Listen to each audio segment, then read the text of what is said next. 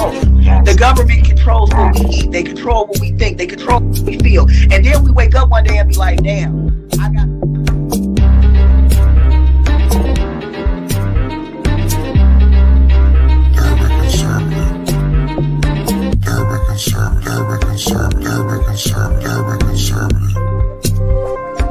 But isn't that American dream? That American dream is because there's more people that live that type of fucking American reality.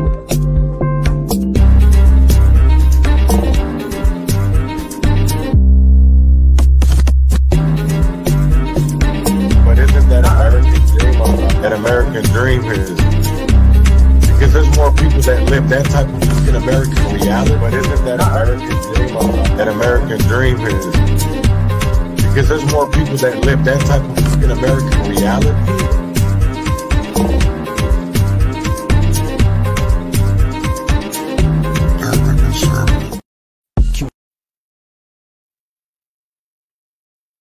Q9, my futon, hold it up and smoke it.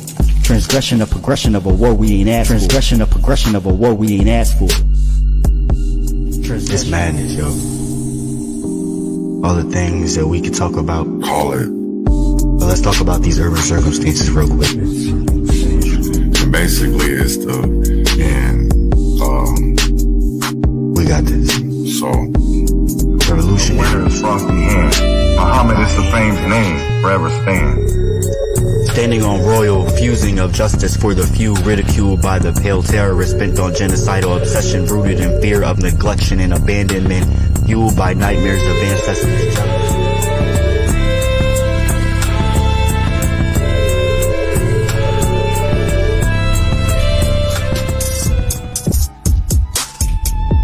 because at the end of the day, I still want to be able to I don't dislike George Washington. The kind of friends I think all friends should be like my friends. My friends are the kind of friends I think everyone needs. My friends see the things at times I don't see. My friends hate the police.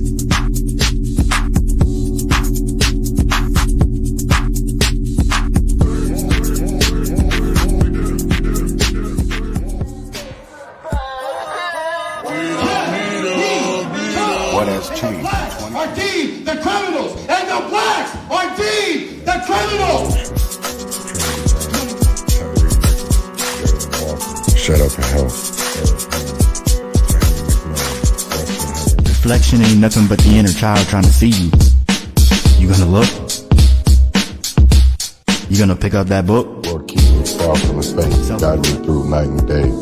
Teach me your ways. Show me the righteous way to sway. Lord, can you teach me, please? Show me the way, I'd say.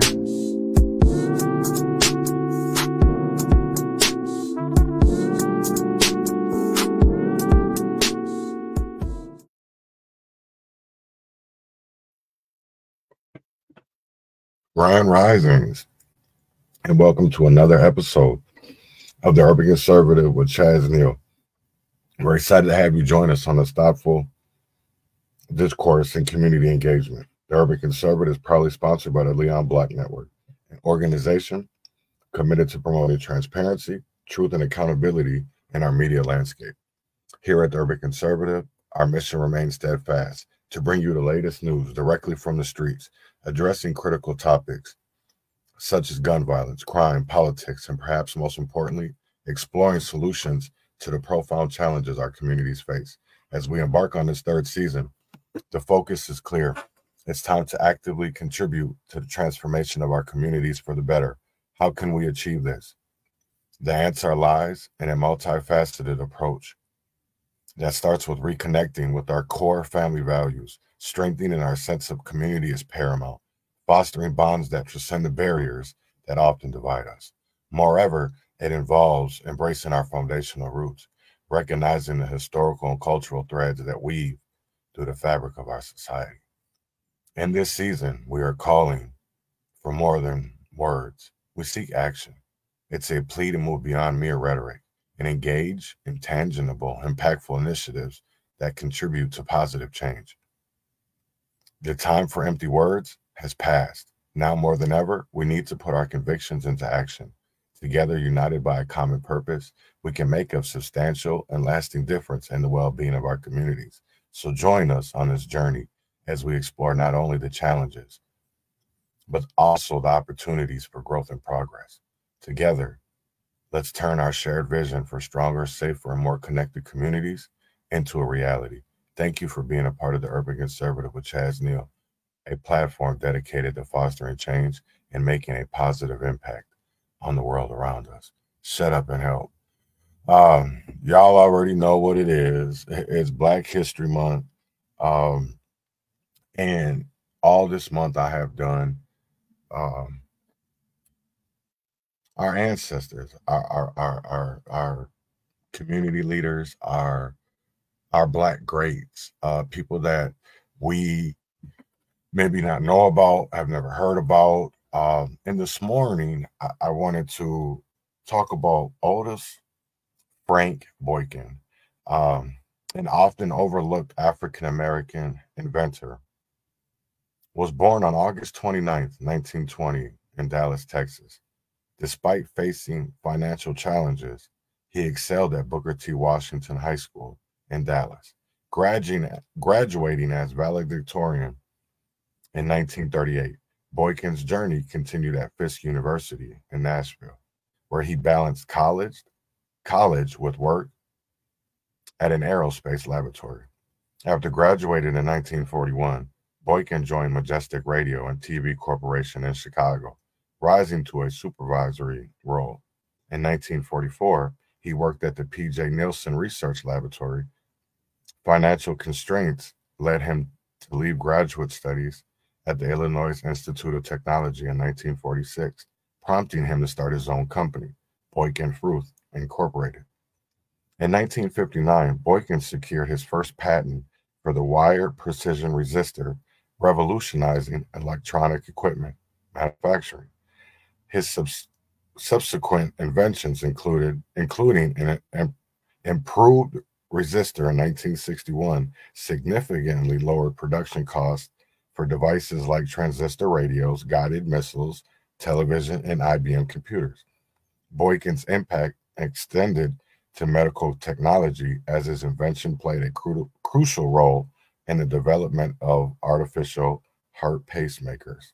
Despite facing adversity, Boykin continued to innovate, patenting 26 electronic devices throughout his career. He passed away in Chicago on March 13, 1982, leaving behind a legacy of groundbreaking contributions that deserve recognition in the history of inventors. I didn't know much about him, and that's why I wanted to read and tell you guys about Otis Boykin. But I actually have something also better. So I have a video that is about 3 minutes long that really goes into more detail of what Mr. Boykin, his inventions and what he did. I know I could describe it, but putting it into actually seeing it is better than just having me describe it. So I'm going to play this video real quick, and then we'll be right back. So it's 3 minutes and 25 seconds.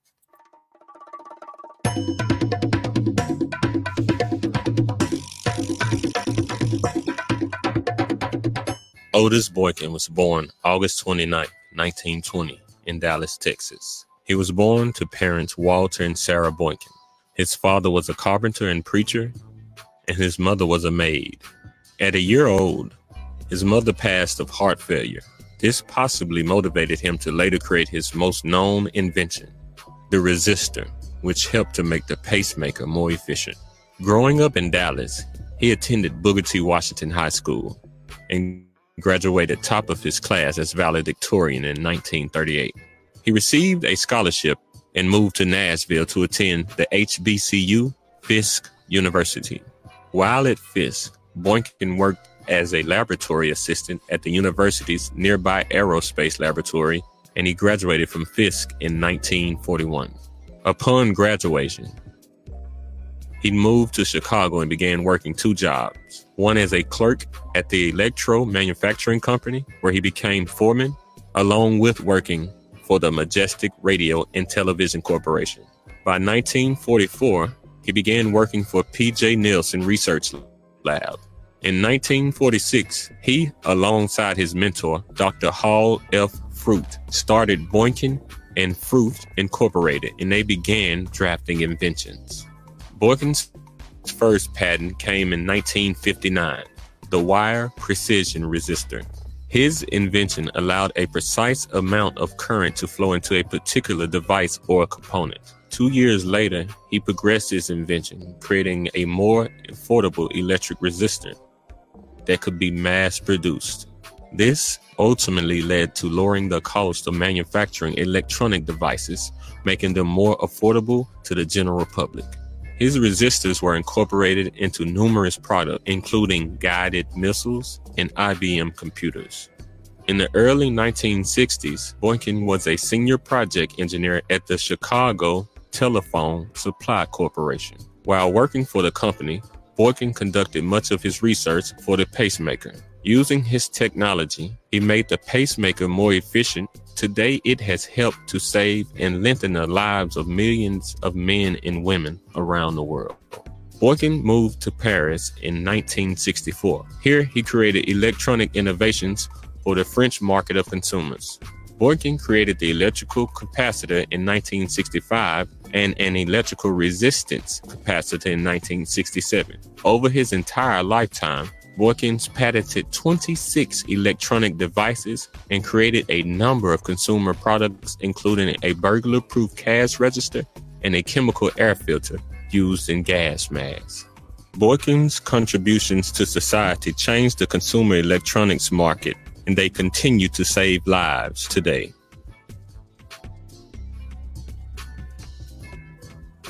So I want to give a shout out to Otis Boykin.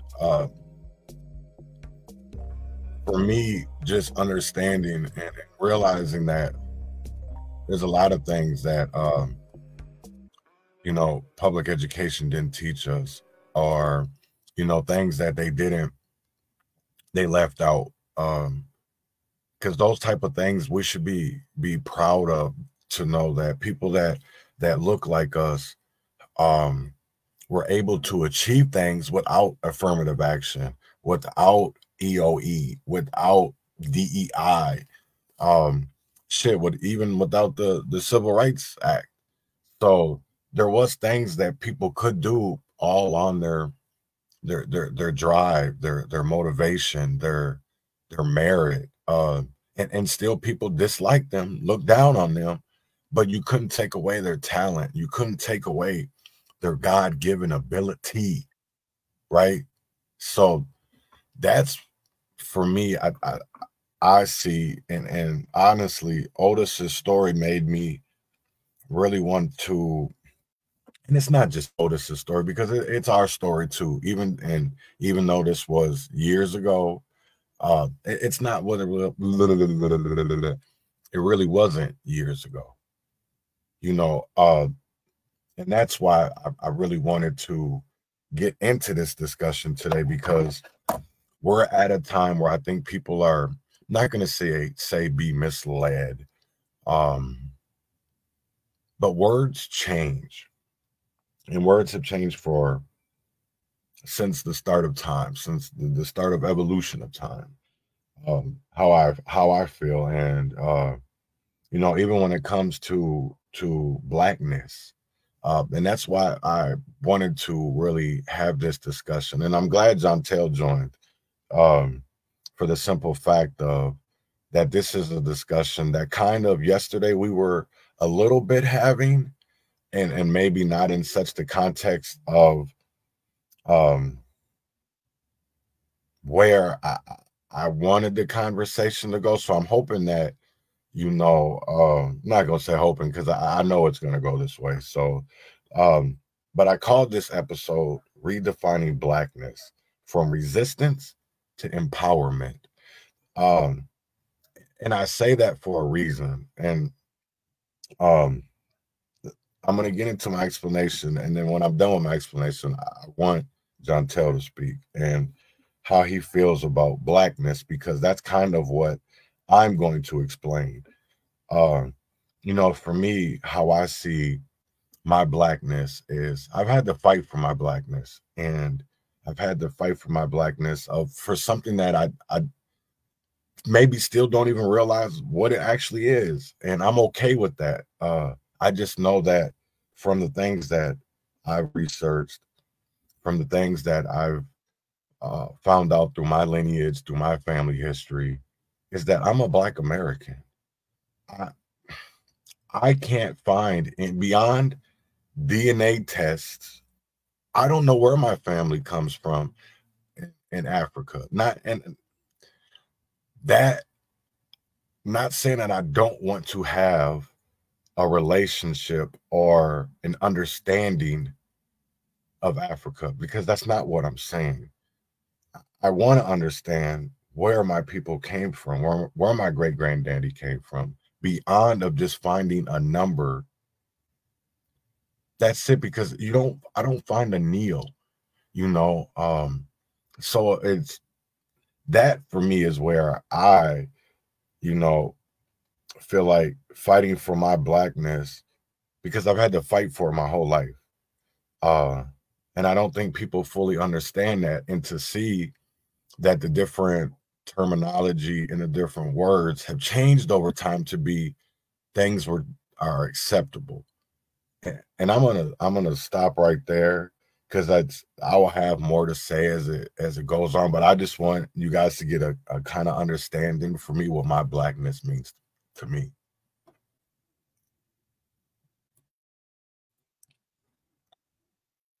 Negro, if you ain't paying attention. I am paying attention. Okay, I was okay. taking No, notes. I was just I know I'm just saying. I was just making sure you was done. Oh yeah, I'm done. So that's it? Okay. So to be Black is to fight for your Blackness. That was the first thing you said, is for you had to fight for your Blackness your whole life.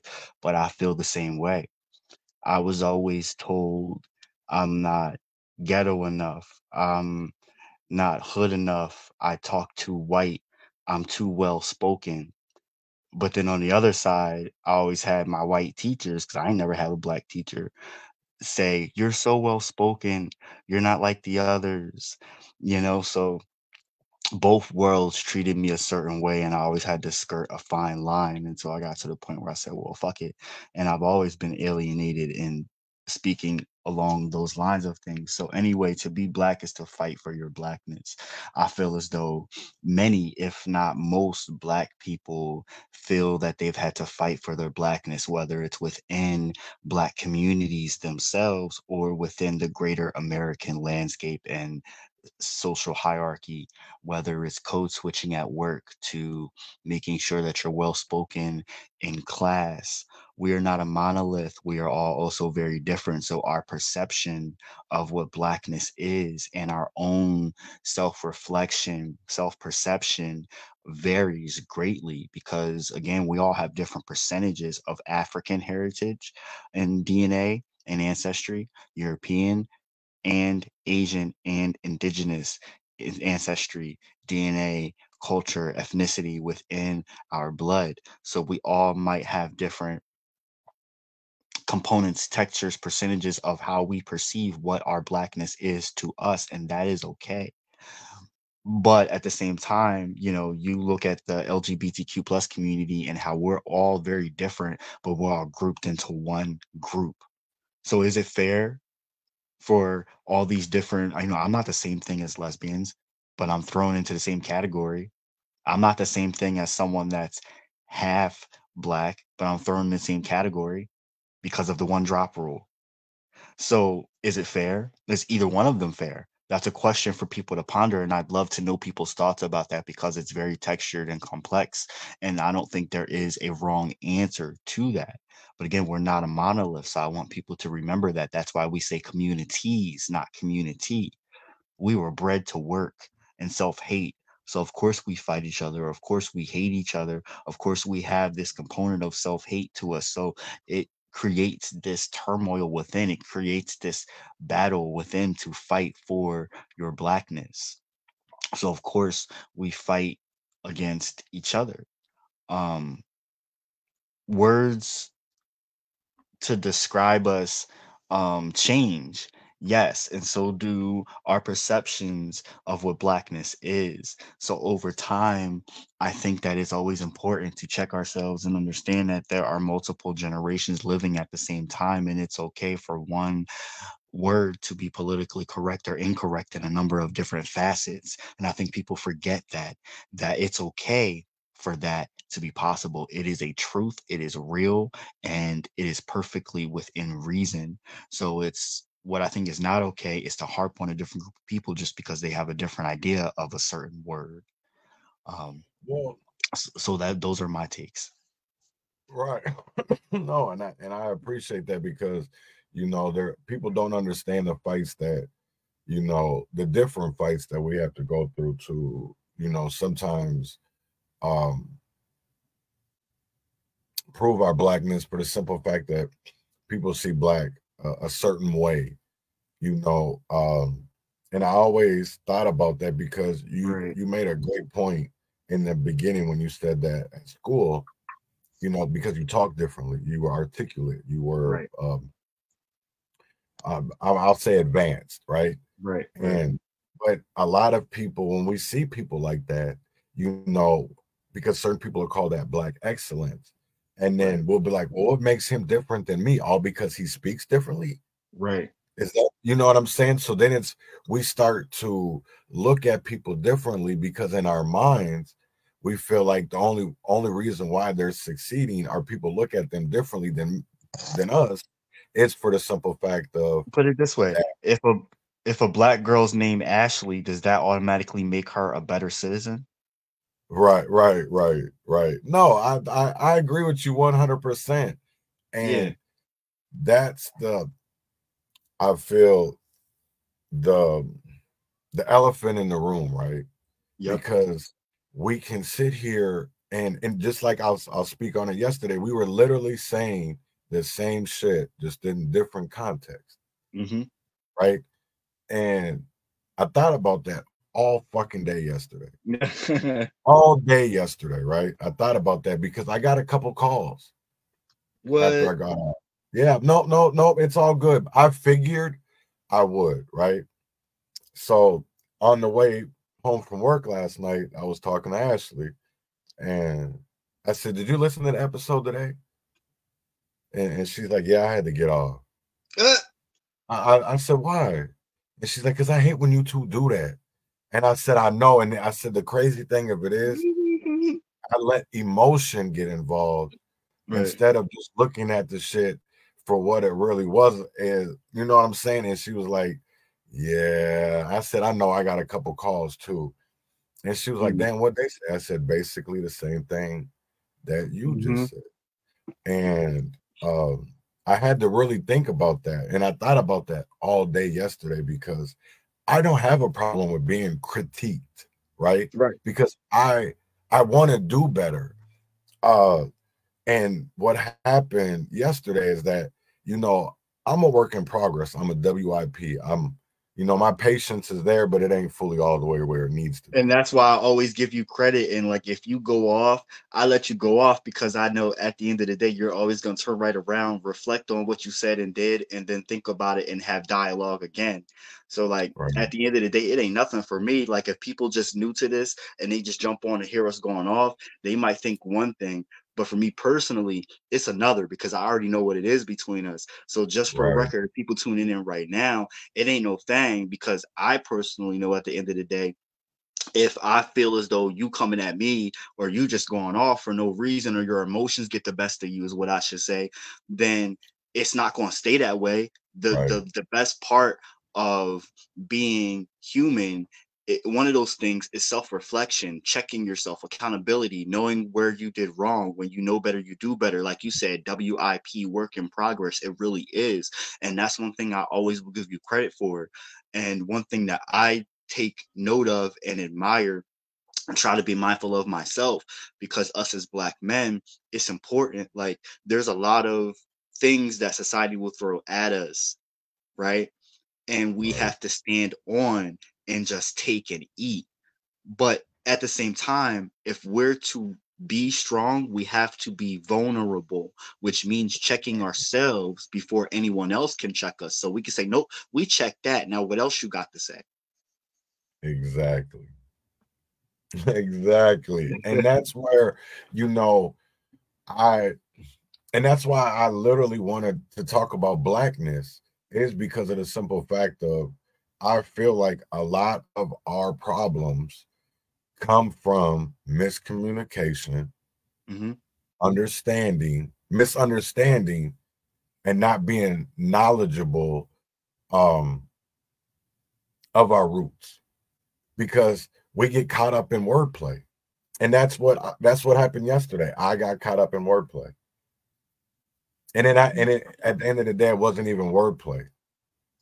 It was me not understanding the context of how you were using certain words. Right. Yep. And that's the one thing of that we have to understand. And that's what I can't stay in them Twitter spaces like that when they get to be, because it's not just two people. You got like 6 or 7. And Right. we'll never get anywhere for the simple fact that nobody wants to take accountability, because that's the only way you're getting the unity is to be accountable. That's the only way. And that's another reason why I wanted to talk about this too, is because we have so many people that look like us, say they talk like us, say they walk like us, but when it's time to vote and write legislation, they definitely ain't nowhere near us. So I found a video from, actually I don't know when it's from, but this guy is explaining the use of the word black, and I found it to be very, very interesting. It's only about a minute long, but he gets into very good context. And then I want to talk about some other things that go along with this with black. So let me play this. Oh, whoops, got to that's saying for introduced through the Black Panther to Black history. Introduced a lot of. I was introduced through the Black Panther to Black history. Because when I come up, if you call me black, it's just like calling, saying your mama, or that proverbial on your shoulder. And then through the civil rights movement, even the entertainers, Curtis Mayfield, James Brown, all the Temptation, Smokey. But James Brown was the most powerful. Say it loud. I'm black and I'm proud. Stokely Carmichael. What kind of power we want? Black power. Fred Hampton introduced a lot of. I was introduced. So that's somebody elder that is saying that when he was growing up, to hear the word black, it was more of disrespect, right? So I wanted to wonder, and he brings up a very great point about the civil rights era, because when you look at Black American problems, you can look through history and start to see things change, right? You can see things start to shift, and then you start to understand why. And it's because they've always seen us as a certain way. They've always have seen us as a certain way. And I'm not just talking about white people, because I'm talking about the world, period.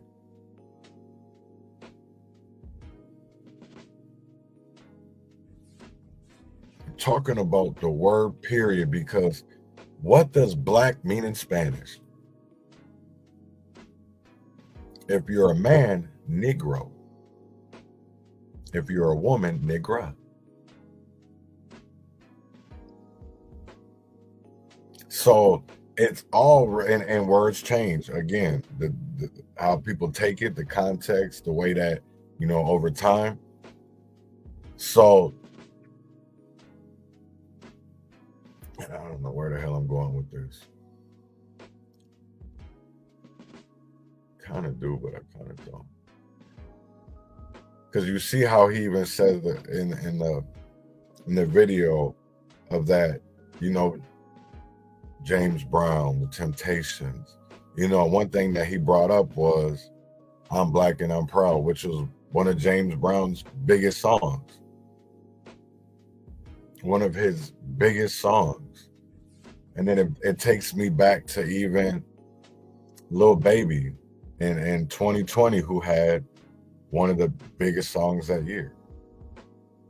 That was about the movement, about Minneapolis, about George Floyd, about police brutality, about Breonna Taylor. And have we gotten anywhere? But other than, you know, because when you sit there and you listen to James Brown, even probably to this day, you say, "I'm Black and I'm proud." What do? You feel good.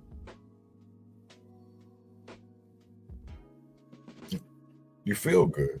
You know what I'm saying? When you get out in them streets and you're taking over and, you know, you're out there, "Black Lives Matter." What do? You feel good, right? Because you feel like you're fighting the system. You feel like you're fighting the system. But all the while, because of who you're fighting for, and I want people to remember this, who you're fighting for, they write legislation so that they find it illegal. They find it illegal. All for standing up for what? Black. Black.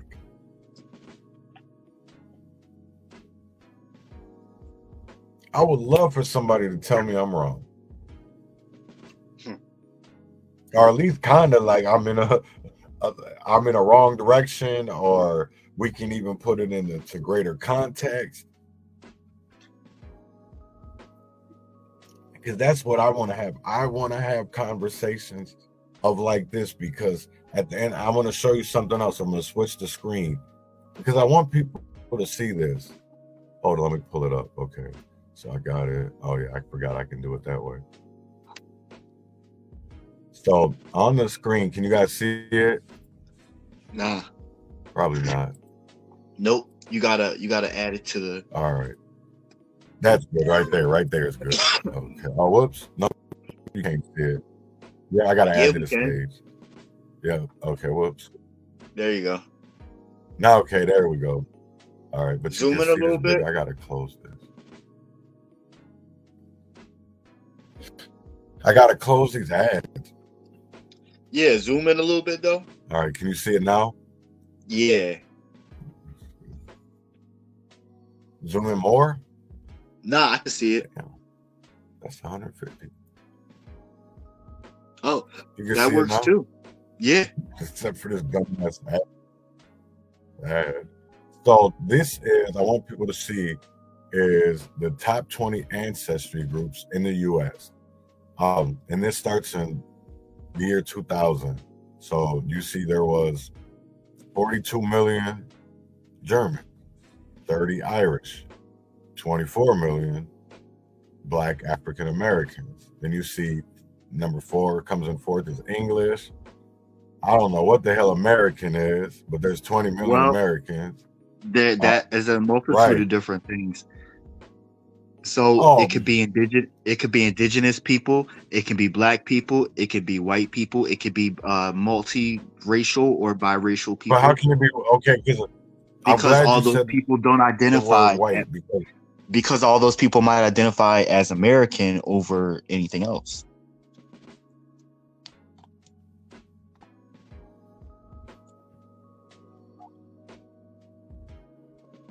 Yeah, because you see American, you see Mexican, Italian, Polish, French, American Indian, Scottish, Dutch, Norwegian, Scottish, Irish, Swedish, and then you see white. European. So here go the 2015 results. Let's see if anything has changed, right? German, Black, African American, a lot Mexican, has changed. Of any race, Irish got booted down to 4. It used to be number Italian. 2. Right, and I want people to see other things too. Of certain language, wordage. Because you see Chinese, French Canadian, number 20 now. So there we go, Mexican, English, American, Italian, Filipino. So then we go to the 2020, the latest ones. White is number 1. Now, look at the population. 229 million. Right? Where? I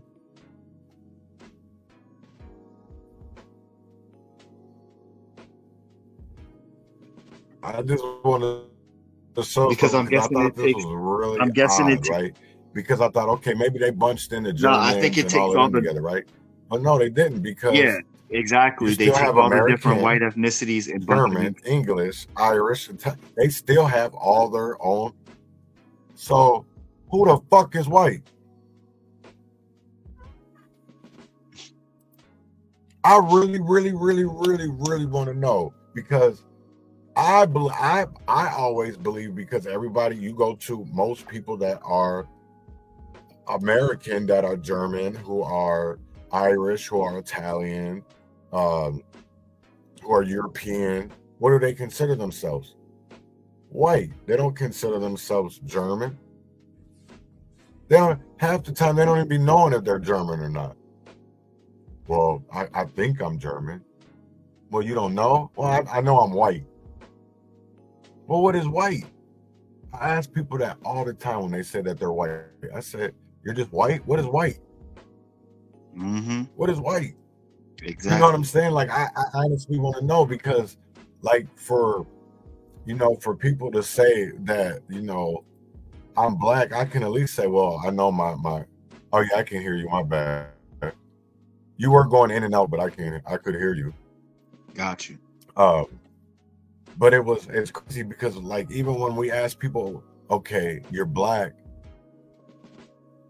but black from where? Because, we see people that come over from Africa, they're Nigerian, they're Sudanese, they're Nigerian, Ethiopian, Somali. You know what I'm saying? South African. They don't identify as black. They identify as African.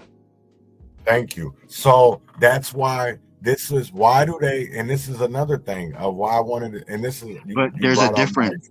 Think about the difference, though. Those people are coming from Africa to here, whereas these people that identify as white, I came under that moniker from being born and raised here in America, where that name really came to popularity. Because over in Europe, they don't say they're white, they say they're Italian, they say they're Greek, they say they're British, they say they're Welsh. Over here, that you don't start with that.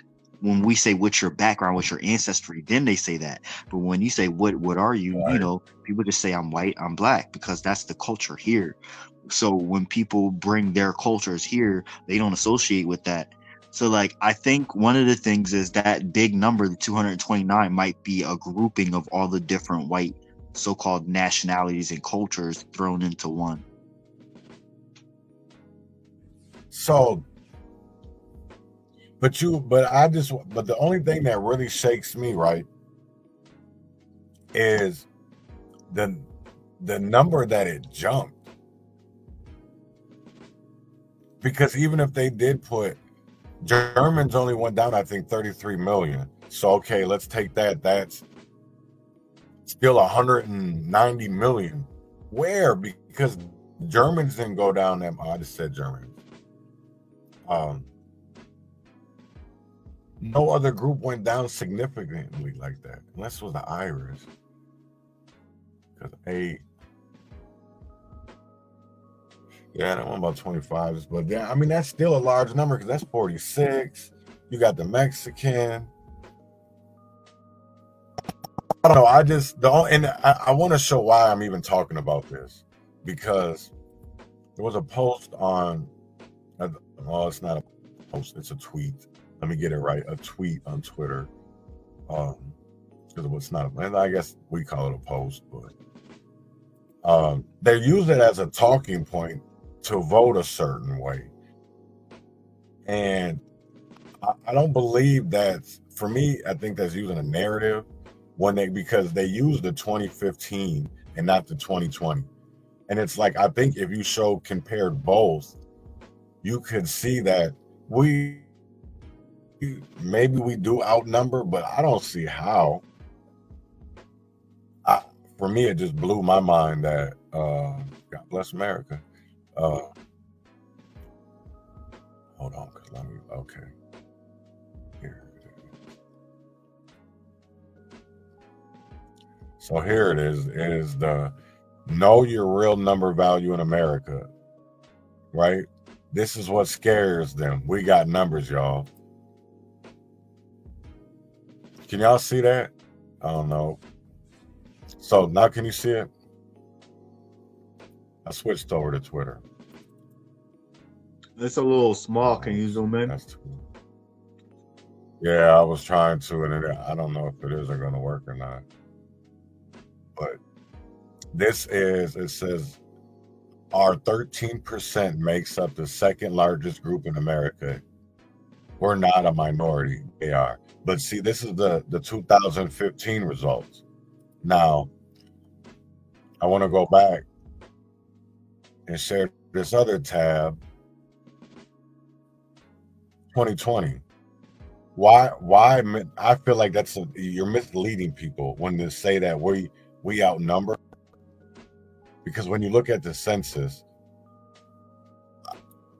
I just feel like people want to rather push a narrative instead of facts to try to make a point. And at this day and age, that shit's only confusing people instead of educating them.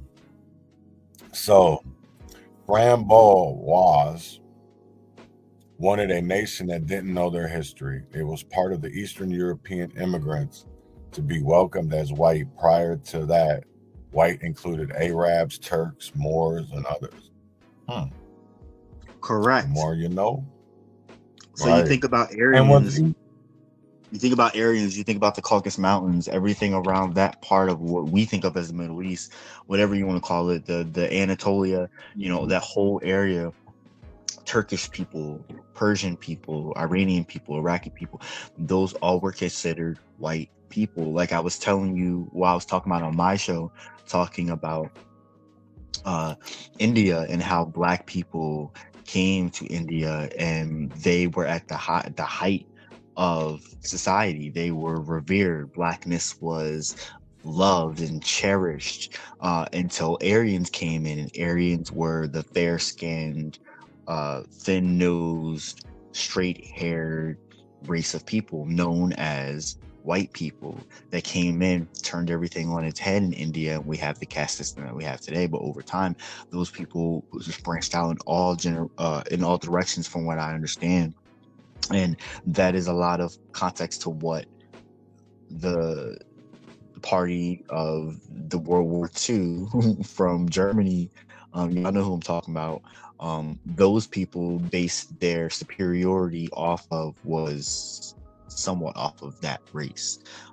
And I think that has a part to play in, the whole idea of whiteness, what it means to be white and or superior, allegedly.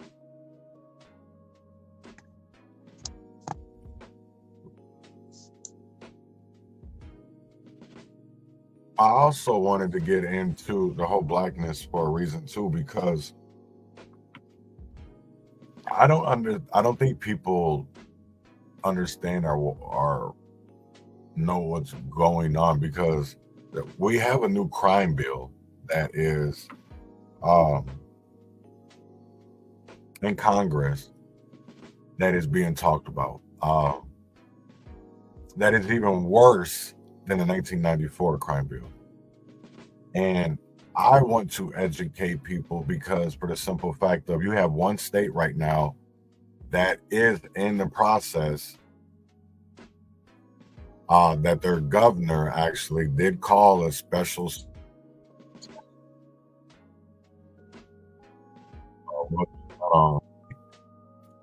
is a trip. And it's a damn sham because it is one of the worst prison systems in America, especially when it comes to our black and brown brothers and sisters. And I'm talking about the state of Louisiana.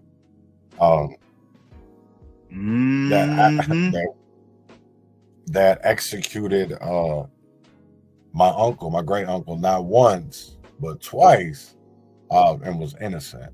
So to see that this is what they're doing, because if people don't understand what's happening, this is a preamble to basically what our Congress is going to do. And do we want our kids, our future generations, to have to deal with these things?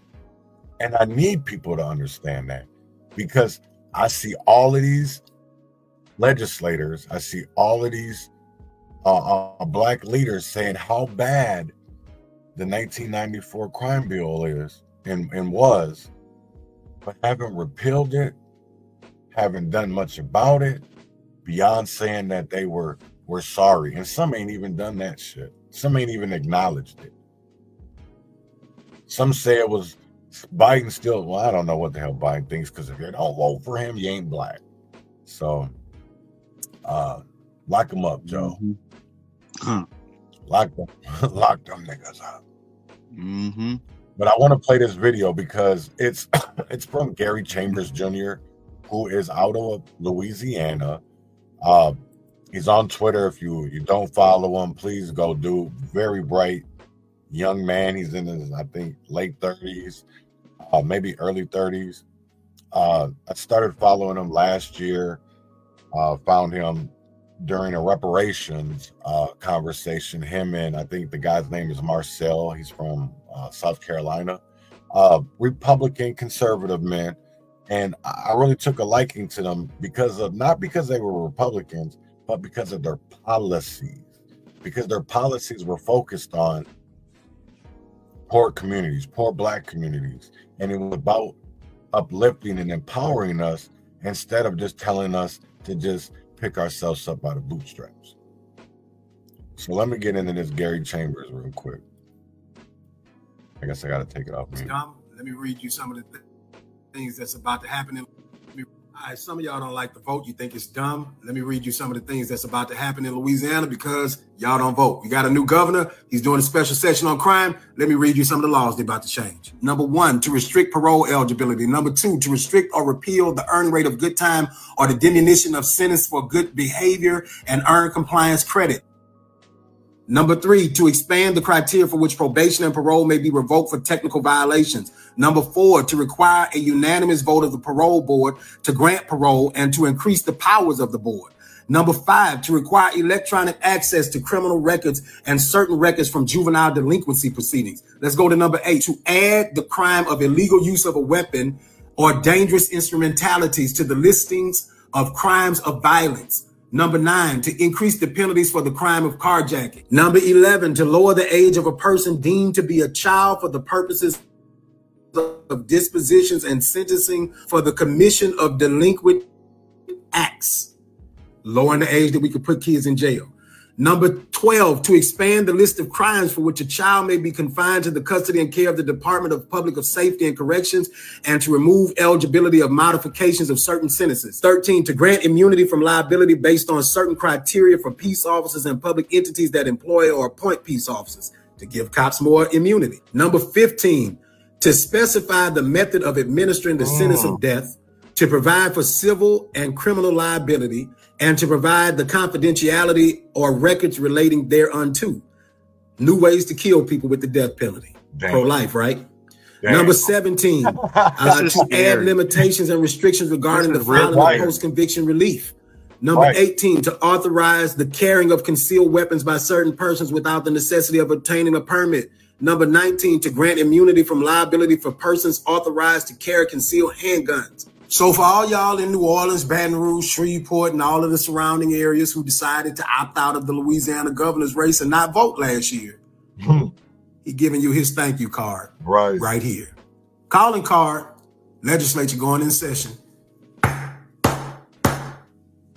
They coming. Wow. And the crazy part of it is what people don't even understand. I'm going to show you something else because this shit blew my mind. So, as you see on the screen is Louisiana's over-incarceration is part of a deeply rooted pattern. There was a part that I wanted to read in here. So, Louisiana had the highest incarceration rates in the country over the last decade by fairly wide margins.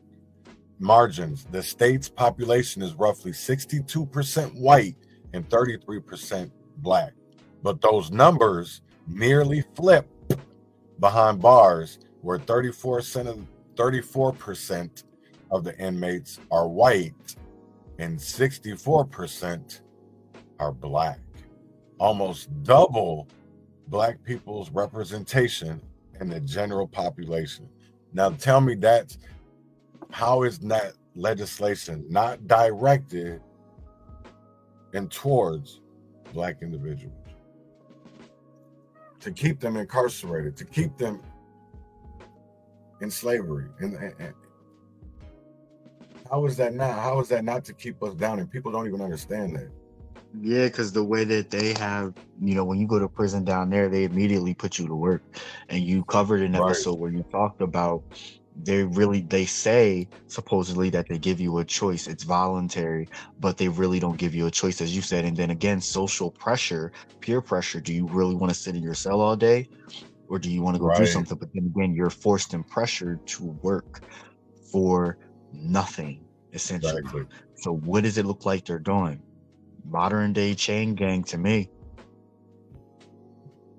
And that's what's crazy to me, bro, because it's like nobody is really talking about this but a few black conservatives. And it shocks me because a lot of this legislation, because let me see who the governor is for Louisiana. If I remember correctly, I think he's a Republican.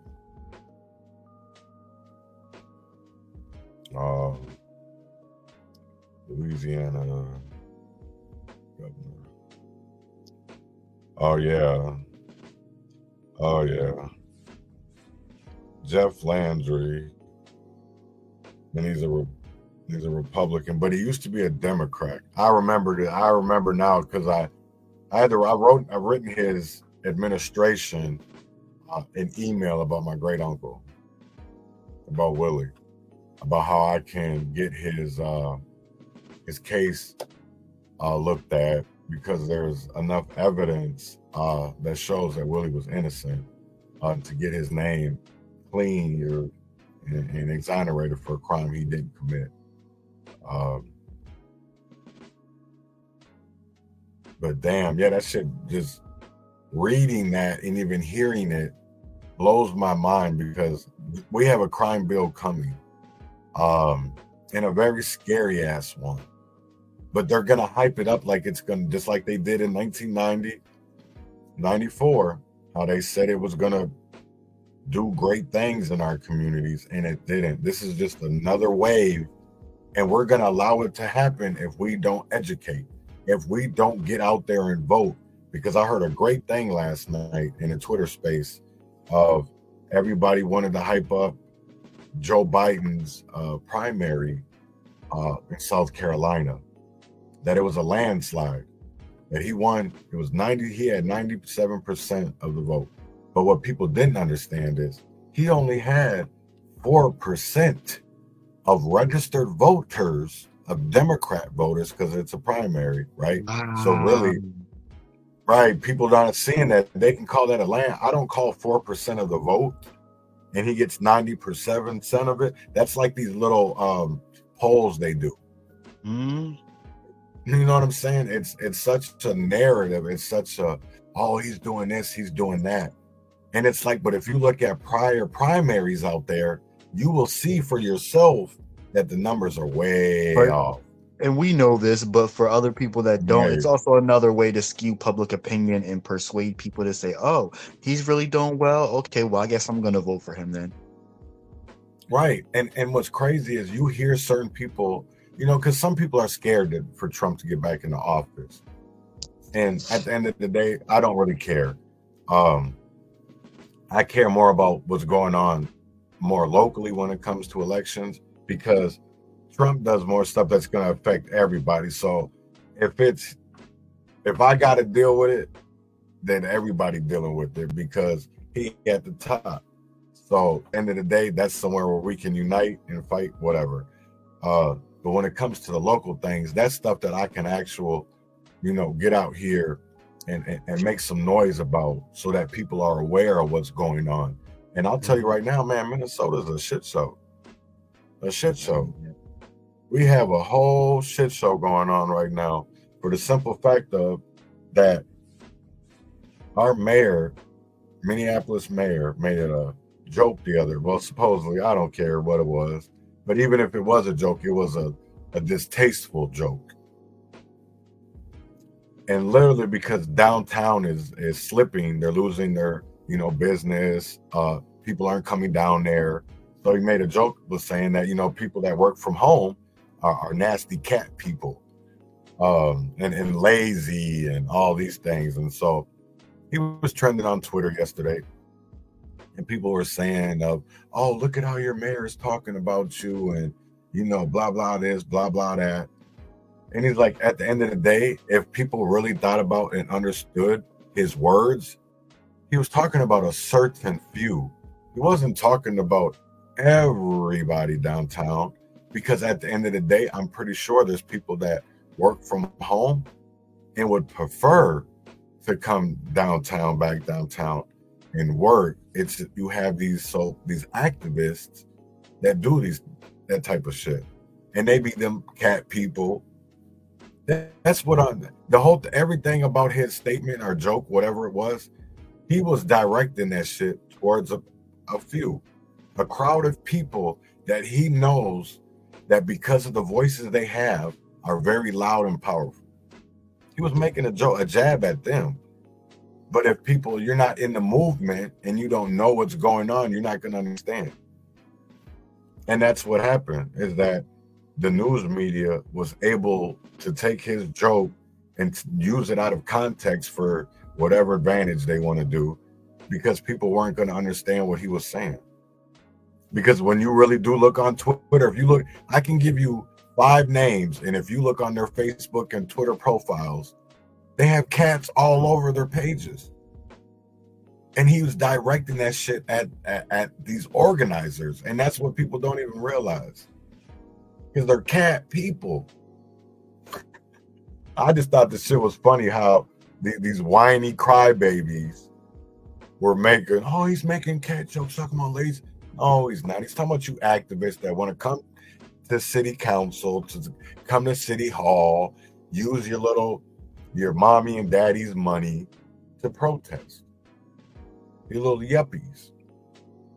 I'm not saying that you guys are all bad, but some are. Yeah, definitely. I agree with you, Robert, that it had a lot to do with the Downtown Improvement District, because they're going to lose money. There's contracts that if they can't fulfill, why would Target or Honeywell or Cargill pay to keep our let's go U.S. Bank, who I think just left downtown?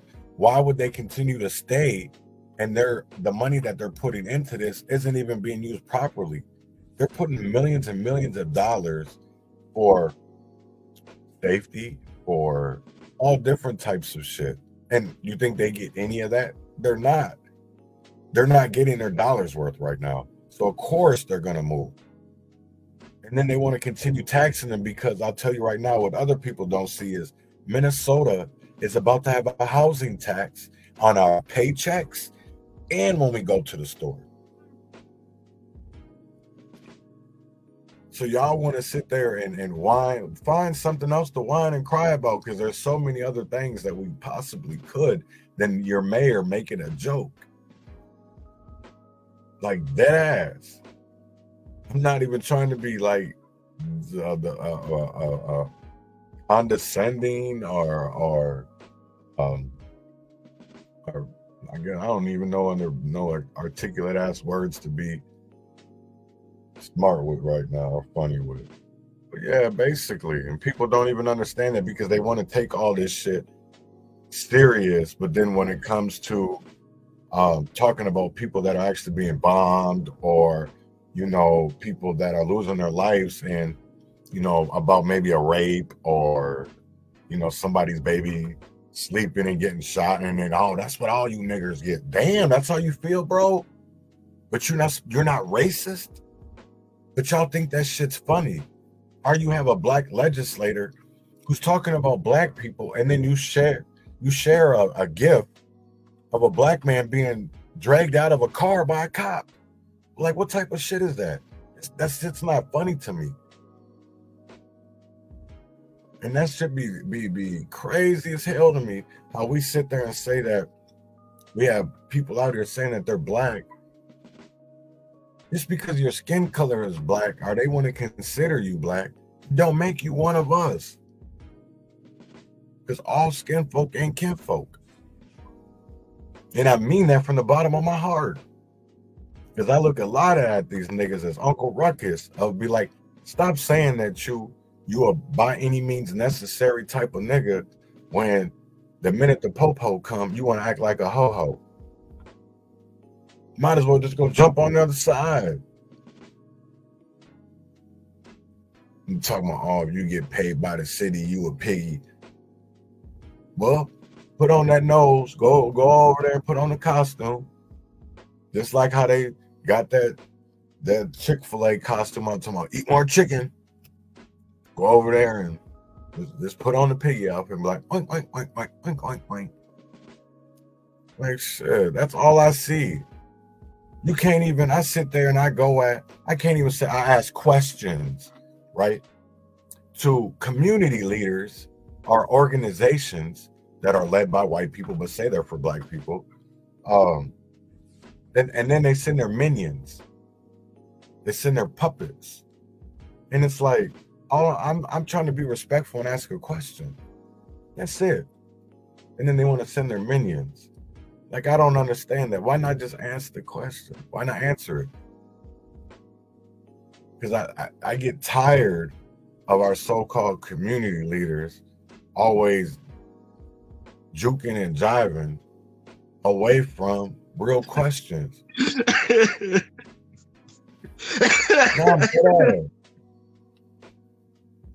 What happened? Did I miss breaking news? You gotta be cracking up with the juking and jiving, my bad. Oh, bro, that's how they be, though. They be just like the police. How they supposed to be protecting, serving, they be ducking and swerving. Like that ass. I swear to God. It is the only time these people are accessible is during an election year. That's why I don't fuck with a lot of these politicians, because at the end of the day, they're not all accessible.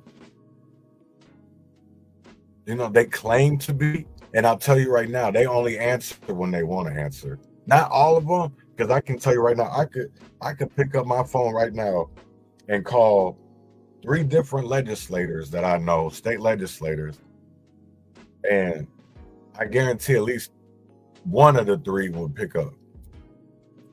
And I already know who it would be, because he's always been that way with me. And it doesn't matter of if we disagree or agree with what I'm doing, he will at least put his 2 cents in and at least try to help. And I gotta get, because every time I've ever reached out to him, he's always done that, whether it's been about bills, about the committees he's in, or just asking questions for clarity or better understanding, so that I can help people better understand it, because I don't see people out here explaining these bills that are coming out, because we just had the North Star Act press conference yesterday, right? I don't see people talking about that in the community. How is the North Star Act going to affect our communities, right? Because they're talking about how much money it's going to bring. But what's crazy is, what did Biggie always say? More money, more problems. Because everybody want to talk about all this money, but nobody wants to talk about the problems that come with that payola, with that moolah. Because there's always problems when money's at play. That's one of the number one things that get people killed out here. Money. What did Big Worm say to Smokey? Fucking with my money is like fucking with his with my emotions. More money, more problems, and people don't even understand that. It don't make problems go away.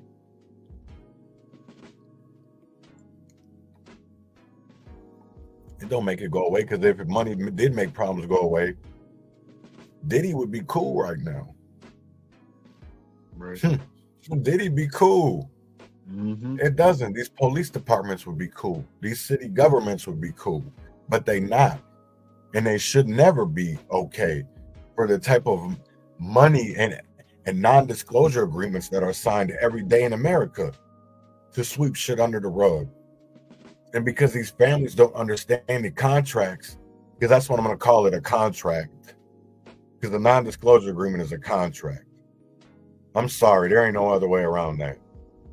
It's a contract. It's a contract for you. They're going to pay you to shut the fuck up.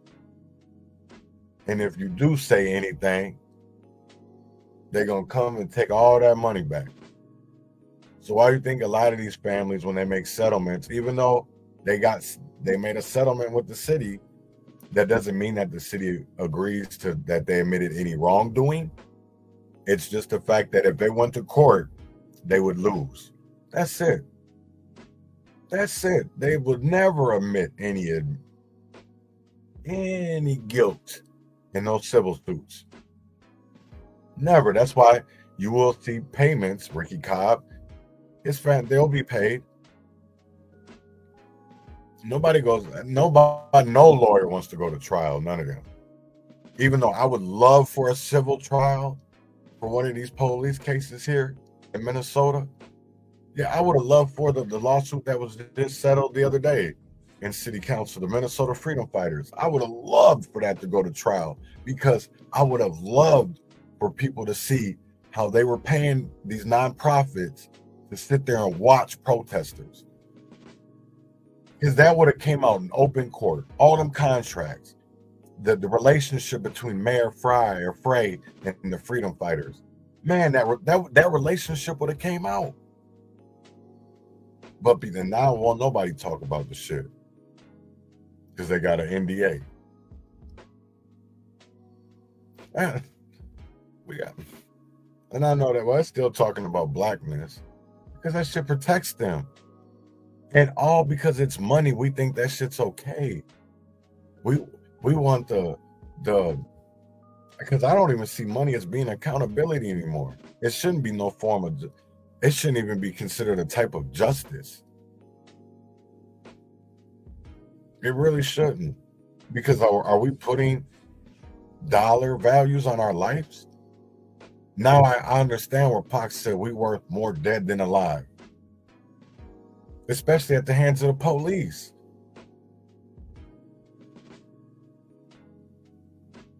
Because that's what's crazy to me. That shit just blows my mind, man. We are, though. We're literally, what's crazy, John Till, is that somebody gonna end up trying to whack us. And if they do potentially end up coming through and being successful, that's when we're gonna blow up and people gonna take us serious. Oh yeah. Oh, that nigga was a real one. Yep. Did y'all hear his music too? Oh, that nigga was a real one. That nigga wasn't, knowing damn well they didn't fuck with us. Yep. Knowing damn well they didn't fuck with us. That's what's crazy. That's why people have to stick close to the ones that show you loyalty. Fuck that love shit, because love got a price. Love has a price. They say love don't cost a thing. That's a motherfucking lie. Loyalty don't cost a thing. Niggas got the game fucked up. Loyalty don't got a price. Love do. Mm-hmm. That's what I really, people don't. We've been taught everything that we needed to know. It was just crazy of how misconstrued or fucked up or took in and then misconstrued to us. That's the whole problem, man. We had to look at that shit for what it really was, because people always told us, don't hate the player, hate the game. What was they telling you? I was telling like, shit, I see what you're saying. Yeah, I see what you're saying. Don't. But I really didn't. I really didn't understand what they was talking about back then. But now I see. Don't hate the player. Don't hate me for it. Because I'm only allowed to do this because of somebody else. And that somebody else could really potentially stop it, but they don't want to. Because it makes money. Mm-hmm. Right? This game makes money. There's money on both sides, regardless if you are fighting crime, fighting the drug war, or you're involved in it. You want to keep going. You want it to keep going. There's money on both sides of that shit. And so much money because what? Crime pays. Crime pays. Crime pays. And we don't understand that. We're nothing but dollar signs to these people. Dollar signs. Because I'll say it again. We just heard Minneapolis, they just got an extra $2 million, and that was only going to help 137 people. Not families, people. How the fuck is that even possible? I just think about that. Damn, 137 people with $2 million. Damn, I could do a lot with that. I could do a lot with that. And I really could do a whole lot more for more than 137 people too. I could probably do stuff for about 1,370 people. But they don't think like that. They don't, because everybody got to get paid at the top. They got the administration costs. Big brother got to get paid. Taking care of little brother. That's why I say this shit's a Ponzi scheme too. Popularity contest. You eat my butt, I'm gonna eat your butt.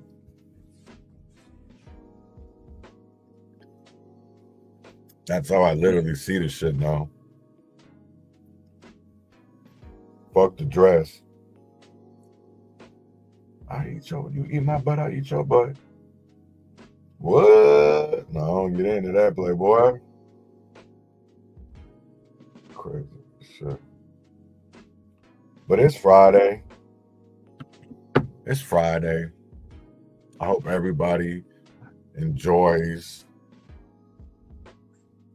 the rest of their beautiful day. Yes, sir. Thank you for joining in to the Urban Conservative. Also, the earlier before my show was the Coffin's Colonizer. He talked about Mia, I think that's what she went by, missing in action. No, I don't know if that's what it was for, but I talked about Jay-Z and Issa Rae. I think people really need to pay attention to what is going on. Because I do believe that the year 2024 is the year of the truth. Mm-hmm. I don't know. I've looked at various ways of how could, is there some kind of thing that number wise or sign wise or anything that just says that okay, year 2024 is the year of the truth, because you hear so many people saying it and couldn't find anything. So I'll just say it. The year 2024 is obviously the year of truth, because we've seen so many truths come out. I always thought that what is his name? Snowden? Mm-hmm. Eric Snowden was in prison. Edward Snowden, yeah. Yeah, Edward Snowden. I always believed that, from my understanding, he was in prison. Mm-hmm. He's not. He's not in a actual prison, but he's like locked away somewhere, right? No, like he can't come to the U.S. or some shit. Oh well, yeah. I mean, I wouldn't either. But yeah, he's in Russia. Yeah, not in a prison. But he can't go to just any country, because if he goes to just any country, he will be expedited back to the U.S. So in theory, I mean, he technically is, like, you know what I mean? Right. Well, no, I mean, he kind of is, but they treat him good over there, though. Putin likes him. Yeah. Yeah, because Tara Meade was brought up too. I don't even know who that is. Mm-hmm. But I seen she was brought up, and somebody else was brought up too about being released. Some American, and Putin said he's been way too nice to America. Way too nice. But I really listened to a lot that he said, because I listened to it this morning and last night. And I will say this, damn, he said a lot in those 2 hours. I was kind of blown away from a few things of how the dollar's going down and how the people from BRICS and how much they're up and coming, and how much China. Think about how much of the world's population and the world's GDP the BRICS nations, or as they're known now, BRICS Plus, actually represents. And there's like 30 some other countries that have signed up and are planning on signing up to be a part of BRICS. The G7 nations are shaking in their boots, and they should be. Well, because it shows the power of the black and brown, the global south of the world. Right. Like, we really are the majority. Melanated people of the world are the majority. And so, like, these Western nations, as they call them, really do have to start looking at themselves and the decisions that they make, and how it actually affects the majority of the population versus the small, quote unquote, industrialized countries and all the stuff that we consume and just throw away for no reason, for example. Right, because people definitely, because he said some big shit, man. And one of the things that he said that it makes me wonder of why he said it. And it's like, is he, because I'll tell you right now, people want to talk about viral. I think that damn video's got 100 million views right now. It ain't even been up 24 hours yet. That's the crazy part. So you got people all over the world that wanted to watch this damn Putin and Tucker Carlson. Yeah, 121 million in 16 hours. That's insane. That's insane. And the shit that man says on there that America needs to close its border for the simple fact that if we don't, that we got a whole nother 9/11 coming, because we're allowing these people to come in. And it's not about the fact that they don't dislike us. It's about the fact that they dislike our government and want to hurt our government. It ain't even so much to do about us, the people. It's our government. And it's just sad of how people will sit there and think about it of, they just want to hurt us. They just want to do this. They don't want to do. No. It's about our government and how America has bullied other countries, how America has took over and literally has killed leaders in other countries. That's what I'll tell you right now, because I don't honestly feel that none of these people got any issues with me, because I ain't got nothing with them. I ain't got no power to do nothing, just like they ain't got no power to do nothing either. So what is the only way to fight back when people aren't listening to you?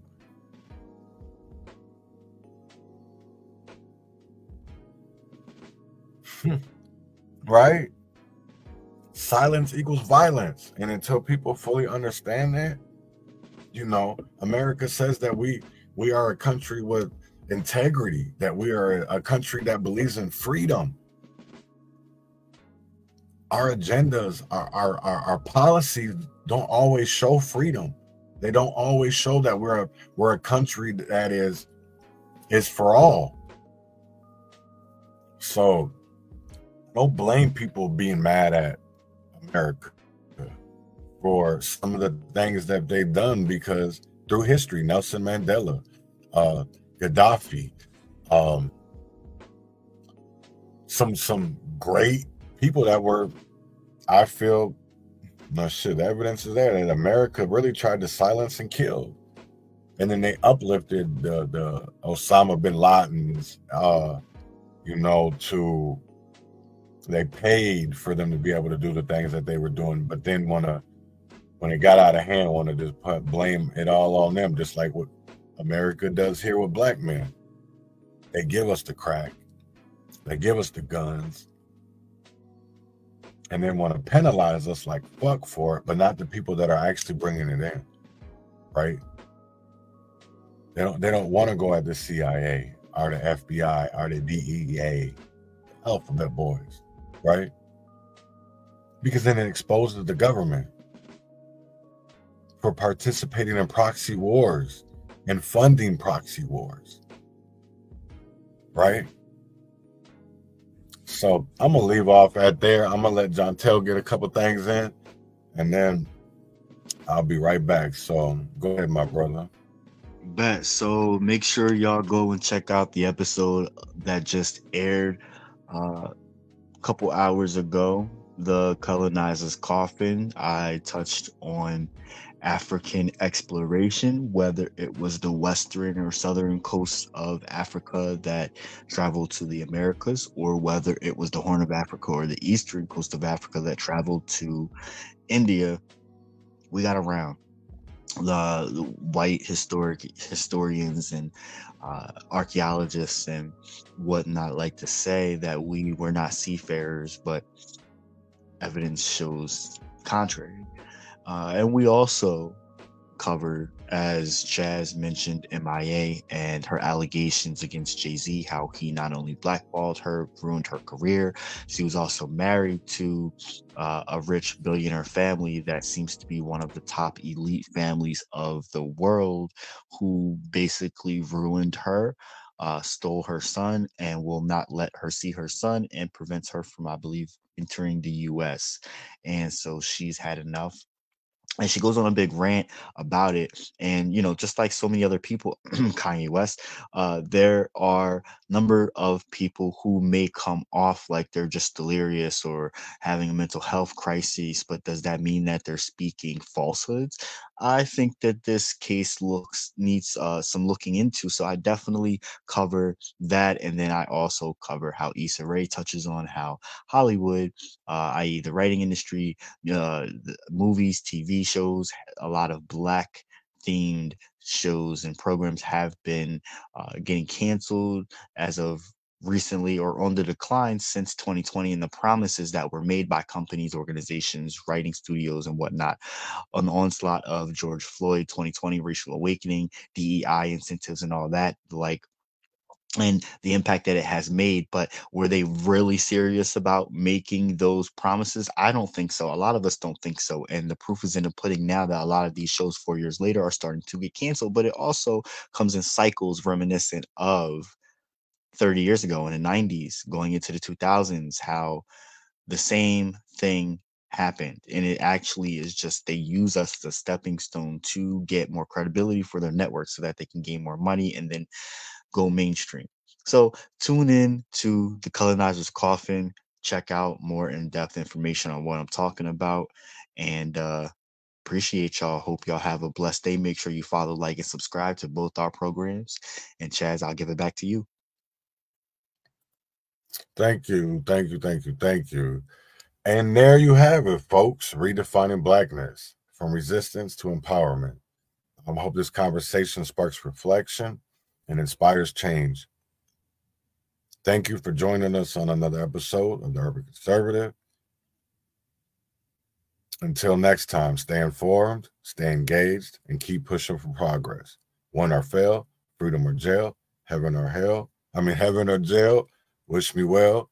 See y'all later. Urban Conservative.